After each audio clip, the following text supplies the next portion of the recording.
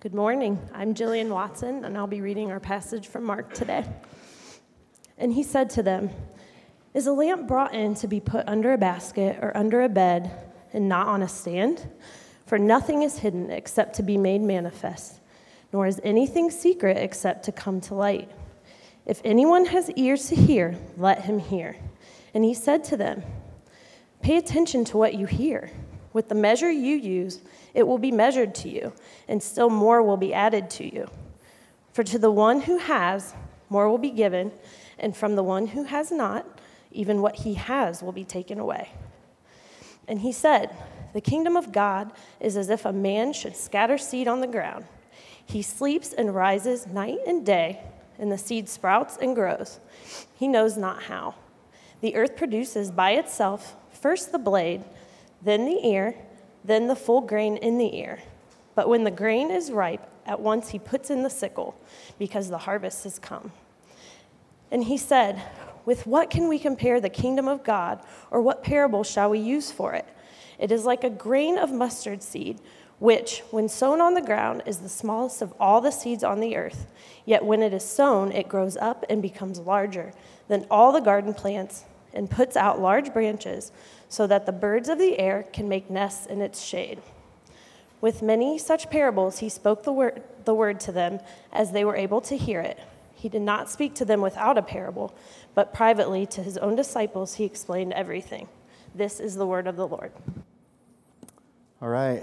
Thanks, Jillian. You know, when I asked Jillian to do our reading this morning, she replied, she said, "As long as it's not half the book," is what she said. And I was like, Jillian, why don't you just come up here and maybe I'll read it? Will that work out for you if we do it like that? Needless to say, I was pleasantly surprised that she agreed to come up after our negotiations for the reading for the week. And I like being pleasantly surprised like that. I think we all love being pleasantly surprised when something turns out better than we thought or could see. I'm not making a judgment on Jillian's reading right now. I mean, she killed it right there.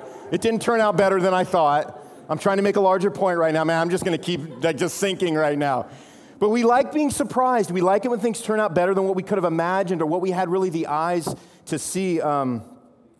Years ago, Melissa and I, we built these raised beds in our backyard. And for anyone who knows me, I'm not really a build raised beds in my backyard kind of guy, which is why some of you think I'm lying right now. And I don't blame you for that. So what happened was we built these raised beds, and we planted all these different varieties of tomatoes.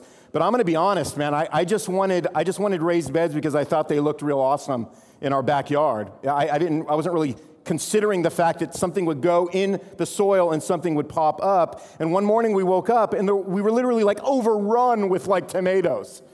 And I was stunned.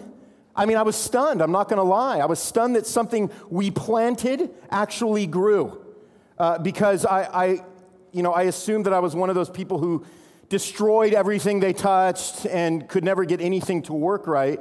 A good example of that, which doesn't really have much to do with this, is that, I grew up fishing with my dad for a season, and I kid you not that in all the hours of fishing with the old man, I never literally caught one fish, all right?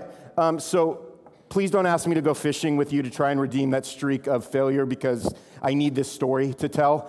So that's not really where I'm going with that. But back to the tomatoes, the point is that our doubts are not always our reality, are they? The things we doubt are not always our reality. It's not whether we can see God working that determines whether He is working, right? And we know that.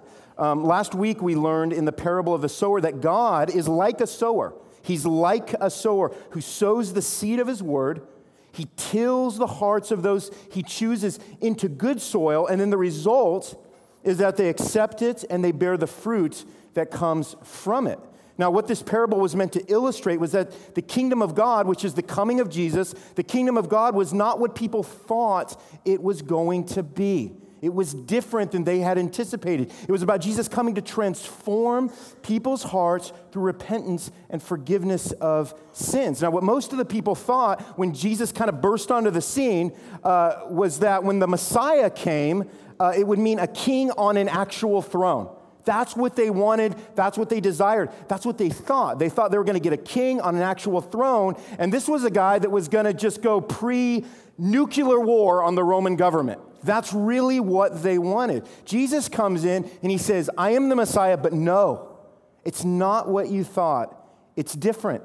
It's kind of like a seed planted in good soil that slowly produces good fruit. It's God growing what's small and fragile to actually display his glory in full bloom. That's the pattern of how God works typically in the hearts and lives of those he saves. So today what we're going to do is we're going to unpack those 3 parables that Jillian just read for us and pick up where we left off last week and see how God does that. We're going to see how God grows his kingdom from humble roots. And in fact, as we begin in verse 21, we see Jesus right at the top. He compares himself to a small lamp that's meant to be placed on a stand for all to see. When you hit there, verse 21, if you put your eyes back down on verse 21, now remember, Jesus has been speaking in parables, but he's saying that though his identity and though the purpose of his coming has been veiled, remember we learned this last week, it's been kind of hidden, it's been hidden from those who don't believe. He says really right here that his ultimate purpose is to actually make himself known to all. Jesus is like a lamp that is supposed to be displayed and be exposed to all. And in fact, a better translation in verse 21, where it says a lamp, is more actually the lamp. That's a better interpretation of that verse, meaning that Jesus is the lamp. And the purpose of a lamp is not to be hidden, but it's to be displayed.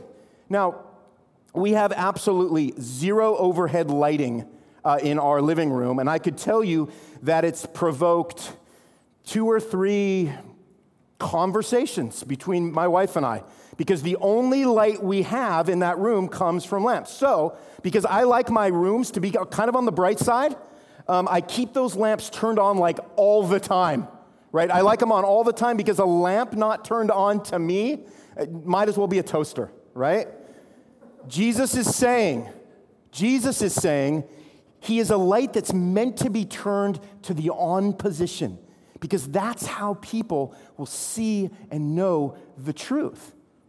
In fact, in John chapter 8, Jesus says this about himself. He says, I am the light of the world. He calls himself the light of the world. He says, whoever follows me will not walk in darkness, but will have the light of life, he says. So Jesus is saying in verse 22 that he himself, as the lamp, came to expose the darkness of the world. And if you have ears to hear, if you pick up on this, if you have ears to hear, then hear what he's saying.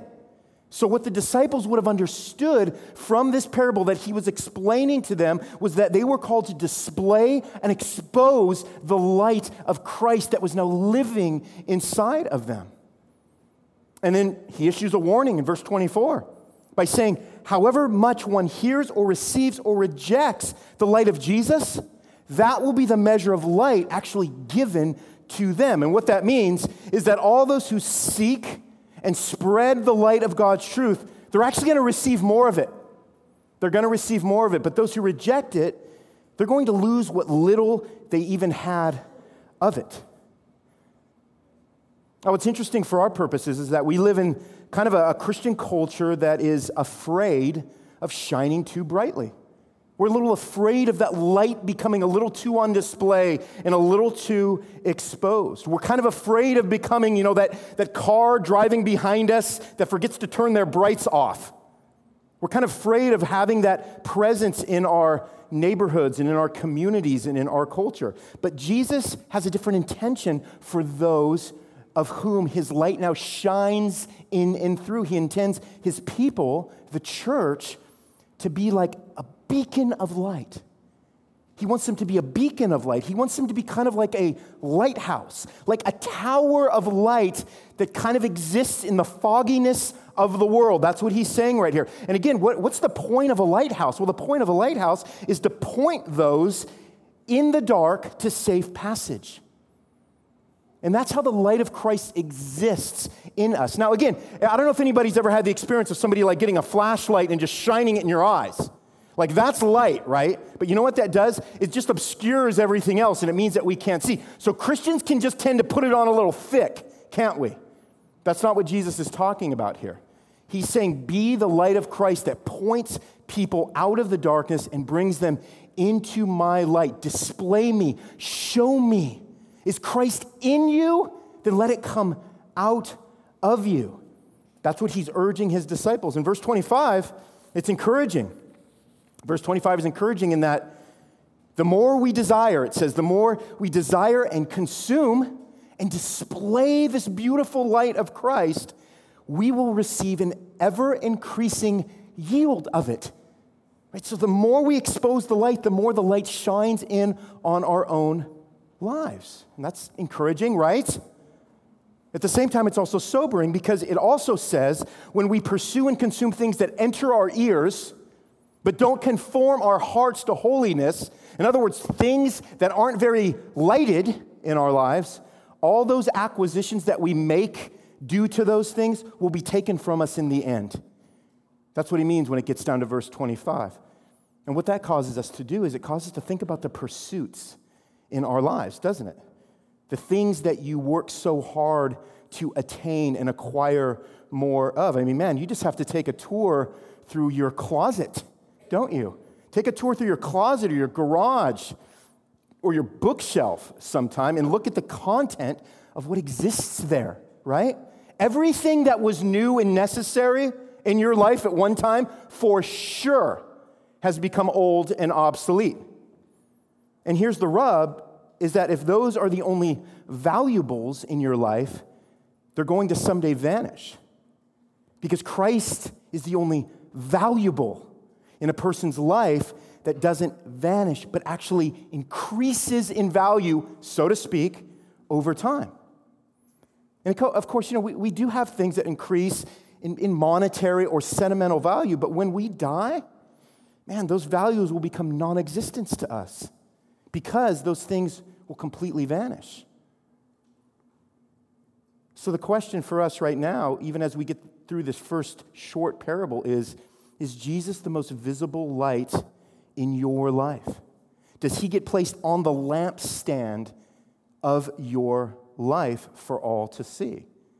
Because when he does, what he's saying here is that you will receive an increase of his blessing in your life when his life is most on display in it and through it. So Jesus is saying, I am the lamp. I am the light that needs to shine for all to see. But understand that the light of my truth will grow and expand in ways that you can't always see. See, we assume if we can't see something grow, that it must not be growing. That's just kind of our default. If we can't see it, it must not be true. But Jesus says that God's kingdom is not grown like that. So when we get into verse 26 through 27, to illustrate this point, Jesus compares the kingdom of God to a man, he says, who scatters seed on the ground. It's kind of like the earlier parable, but a little bit different. But he scattered seed on the ground. He goes home, goes to bed, wakes up, and when he gets up, the seed has sprouted and grown despite him having no clue how it happened. That's what he says. It's kind of like the way your kid grows up. You don't see it happen at all. I mean, I remember, I don't know if it was like this for you guys, but you know how you had like the wall where the parent would shove your head against the wall, give you a slight concussion, and put the measuring stick above it, and then mark, and you could go back and look and mark. So here's what was weird. I'm not a tall guy, right? So at some point it stopped real early for me. But at some point, man, I'm telling you, once a year, Mom would stick that ruler on top of my head, mess up my hair, and then mark the new mark. And I was an inch taller that year, and she would just be act like, oh my gosh, how did that happen? How on earth did you just grow? How is it possible that a 12-year-old boy just grew as if that was the weirdest thing in the world? That's a whole other story. But she was shocked, right? But that's what happens. Our kids grow and we don't see it, right? One day they're big and they're awkward and they're eating all of your food and they're trying to take all of your money. By the way, those last two things, I don't think they ever end. Because I'm telling you right now, if I go visit my mom, I'm going to eat everything in her pantry and see if she has a couple bucks to loan me. All right? But what Jesus is doing here is he is pointing to a pattern of growth, a pattern of his growth inside of us. So the man who scatters the seed, what's interesting is he has no responsibility over its growth. He just plants the seed. That's all he's required to do. It's the earth that produces the blade, then the ear, and then the grain. And when the grain is ripe, he goes out to the field, he lays out his sickle and brings in the harvest. This is a picture of how God accomplishes his work. We don't want to miss that. And then in verse 29, we see that God will come to reap his harvest by delivering the righteous and judging the wicked. So we don't have to despair. What this shows us is we don't have to despair during the night times of our lives when we cannot see what God is doing. We can sleep. We can sleep. We can rest while God grows the seed that was faithfully planted. Then we get to verse 30, and Jesus also compares God's kingdom with a mustard seed. Now, what we know about a mustard seed is that it's one of the smallest seeds on earth. It's just like a tiny, tiny little seed. And then it says here, after it's planted, it actually grows much bigger than you would ever expect it to grow, given how small the seed is. So it grows large, and it provides shade. So it not only just grows into a plant, but it grows into something that creates space and shade and comfort for whoever comes into it and utilizes the growth that it's been given. And very simply, it's just another picture of the way God grows his kingdom with his people. He does it from taking the unseen and making it seen. He does it from taking the miniature and making it massive. Amen. This kind of brings up questions in our life, doesn't it? It brings up questions of how many times we wonder if God is really working. Have you ever wondered that? Have you ever had a day when you haven't wondered that? Right? Like sometimes you think, well, God, I know you're here, but have you actually unfolded your hands and put them to work in my world? I mean, that's kind of an audacious thing for us to ask the Lord, but that's kind of what we do. That's kind of what we do. And what these parables show us is that we need to question what we question. We need to question what we question. We need to doubt our doubts. We need to realize that we cannot realize everything that God is doing. God works in ways that are unseen by human beings. And of course, that is where our faith begins to mature and begins to grow and begins to become something that God makes it, because our faith doesn't grow when we have a visible picture of everything that's being done at every single point and minute and second of our life. Our faith grows in those unseen moments. So how is this significant for us? And more importantly, what does this call us to recall? That's the question I want to answer at the end here, is what does this call us to constantly recall? When we see God, we see that he's there. We sometimes wonder if he's there, but we wonder if he's working. So he might be there, but is he just up there and not really down here? What do these parables call us to remember and recall? Well, number one, they call us to trust God who sees everything. Trust God who sees everything. One of the most frustrating things can be when you hire a handyman to do some home repairs, and I'm going to get in trouble because one of you guys is a handyman, and this is not on you. But a frustrating thing can be when you hire a handyman. Sometimes it feels like they just won't finish the work, man, right? Like some of you guys should be smiling right now or angry. Like I just need this leaky faucet in my bathroom fixed, and 3 weeks later, I'm $3,000 in the hole with a new bathroom, right? And a handyman who's still not done. And you're like, just finish, dude. Just finish what you started. And what happens is, that's kind of our attitude in life with most things. We transfer this attitude to how we think God should be working in our lives. The attitude we have towards God is the attitude that I have towards every handyman that's ever existed. And it's simply this: just finish. Like, just finish, God. Just do it. Let me see you do it. Wrap it up. Wrap it up. We think now is always better than later. Now, I'm in a vocation where that comes up kind of a lot. So one of the things that I have to pray through is trusting that God is working in the lives of these congregations. Like, sometimes, because I can't see it sometimes. I'm not asking you to apologize for that. But I'm just a dude, and I can't see all the work that God is doing in your hearts. But I get glimpses sometimes. And when I get those glimpses, it's so encouraging. But we think we need Jesus to be something other than who he is, rather than trusting who he actually is. So even when we look at passages like this, Jesus is a lamp. Well, I need Jesus to be more than that. Jesus is a tiny seed that grows when I'm not looking. I need Jesus to be more than that. I just need to see him at work. And you know what happens in those moments? What Jesus does is confront our expectations of how we think he's supposed to be working. He confronts our foolishness. He confronts our pride. We say, do something now, God.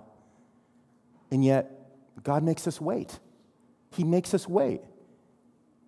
And then we forget that when God makes us wait, it doesn't mean that he's just kicking off his boots and catching up on Netflix.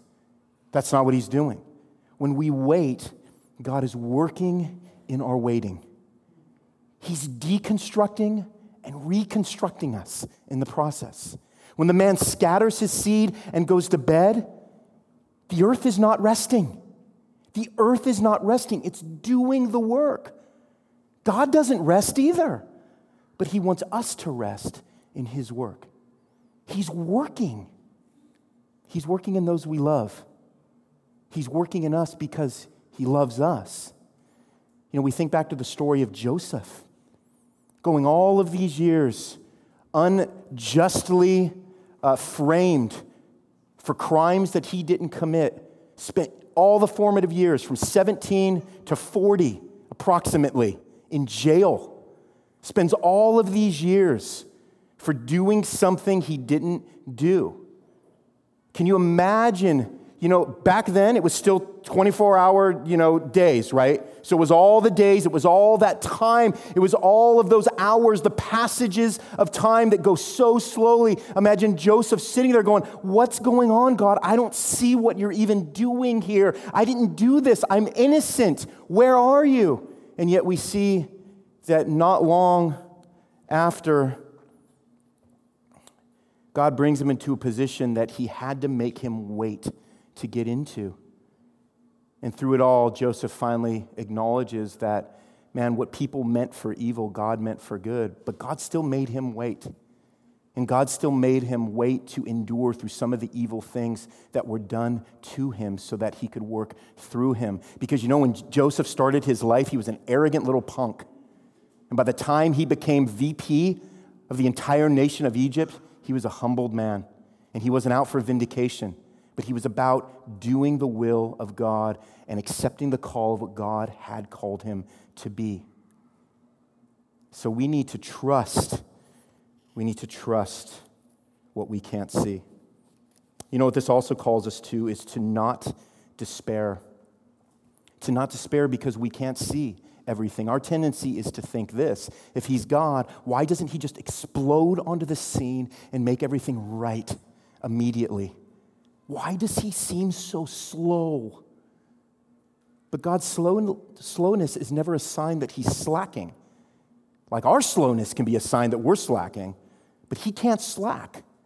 We're not dealing with somebody who has the ability to slack. 2 Peter 3:8-9 says, "But do not overlook this one fact, beloved, that with the Lord 1 day is as 1,000 years." This is somebody who has an entirely different concept of time than we do. And 1,000 years, he says, is as 1 day. And then he says, the Lord is not slow to fulfill his promise, as some count slowness. Those some are us, as we count slowness. But he is patient towards you, not wishing that any should perish, but that all should reach repentance. We are eager to see, listen, we are eager to see people grow, But our eagerness never rises above God's graciousness, ever. 1 Corinthians 3 reminds us that, so neither he who plants nor he who waters is anything. It's a conversation between about Paul and Apollos, but only God who gives the growth. So what happens is we get all antsy and we get all despairy because we don't see growth, as if we have something to contribute to somebody's growth, our own or somebody else's. And what Paul is telling us here is that only God gives the growth, and his concept of time is much different than our concept of time. And because it's different, it means better. Because our concept of time is going to be faulty. Because anything that we imagine and come up with is going to be faulty. So what that means is that God is growing you. It means that God is growing you by growing that person in your life that just said another idiotic thing. He's growing that person in your life that just made another damaging life choice.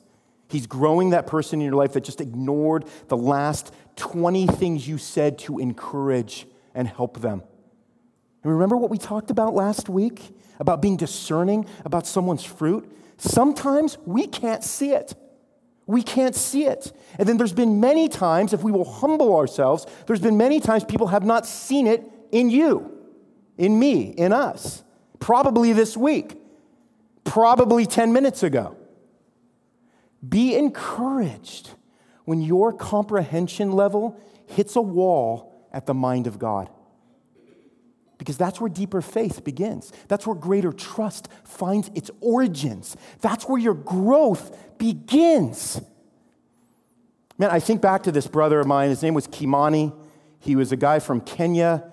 And this was a long time ago. This is before I felt any sort of calling into ministry. And I was in a community group with this brother.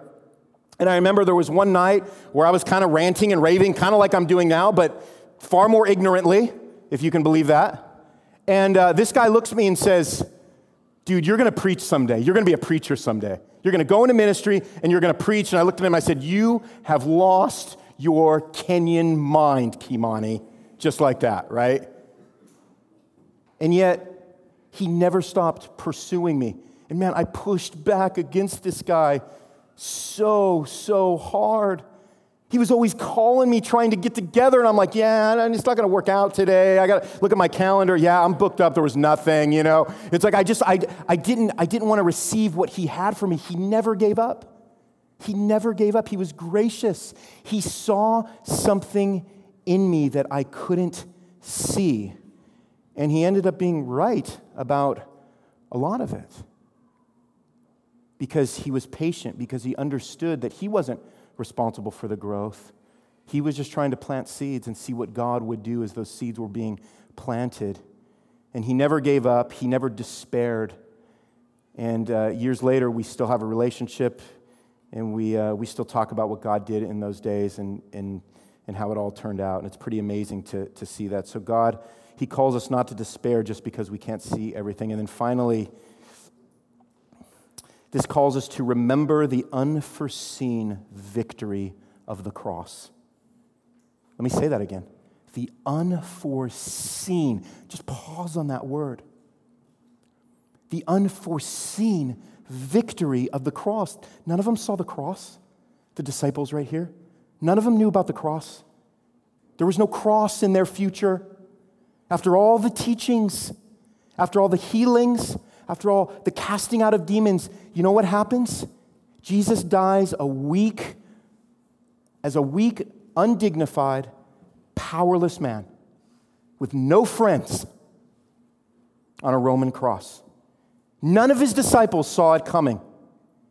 Because again, that's not the way of a king. A king conquers. And right up into the very end, they still thought that is how Jesus was going to deliver the people. But God did something different. He took the most brutal act in human history and quietly raised Jesus 3 days later. You ever read the account of when Jesus rose from the dead? There were no fireworks. There was no announcement on Facebook. There was no Evite. It just happened quietly. God raised Jesus, and it was unforeseen by everybody. Nobody knew but God. And afterwards, 12 men who didn't see it coming would go on to change the world because Jesus appeared to them in glory and sent them on mission. And there was no big meetings with the boys, right, laying out a comprehensive vision strategy. He goes Matthew 28, and it says this. It says, now the 11 disciples, because remember, Judas was out of the game by then. Now the 11 disciples went to Galilee to the mountain to which Jesus had directed them. This was after Jesus rose from the grave. And when they saw him, they worshiped him. But it says some doubted. Some still didn't see that God was working slowly with his king son. And Jesus came and said to them, all authority in heaven and on earth has been given to me. Go therefore. This was the charge. He said, just go therefore and make disciples of all nations, baptizing them in the name of the Father, the Son, and the Holy Spirit, and teach them to observe all that I have commanded you. That was it. That was Jesus saying, go on, boys. Make disciples. Baptize. Teach people everything I told you. Make me known. Put my light on that lampstand. He's saying to them, you couldn't see it, but God was working the whole time. He was working the whole time to make all things new. And you know what? You're part of that renewal now. You're part of that restoration. Now go and shine the light that I became to you. I know you all abandoned me. Peter, I know you denied me.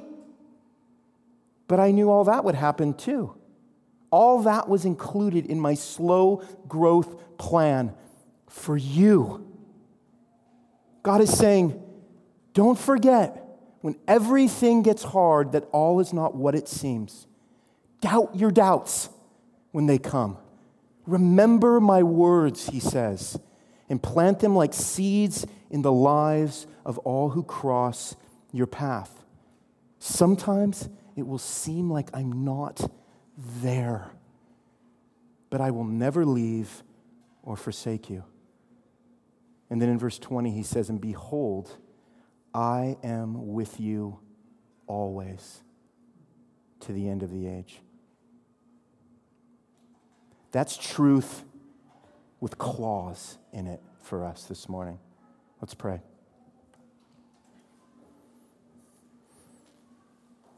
Lord, we thank you that we can't see everything that you're doing. There's a reason why you do that. There's a reason why in your providence and to the greatness and goodness of your name, character, and glory, you have a slow growth process that many times you allow us to go through. And in that, you build our faith and our affection more deeply to you. So, Lord, help us to remember that when we have friends and family members and neighbors who we have shared the gospel with, and it seems like it's taken no effect years and years later.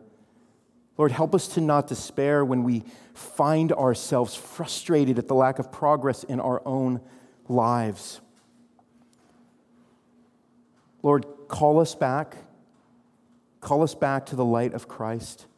Call us back to the hope and encouragement that we have, knowing that you're always working and you never fail to do everything that you set out to accomplish in our hearts and in our lives and in the lives of the people that you put us in contact with. Lord, let us be faithful. You have called us to faithfulness. Let us be faithful as we ever trust more deeply in your word. And we pray these things in Jesus' name. We all said together, amen.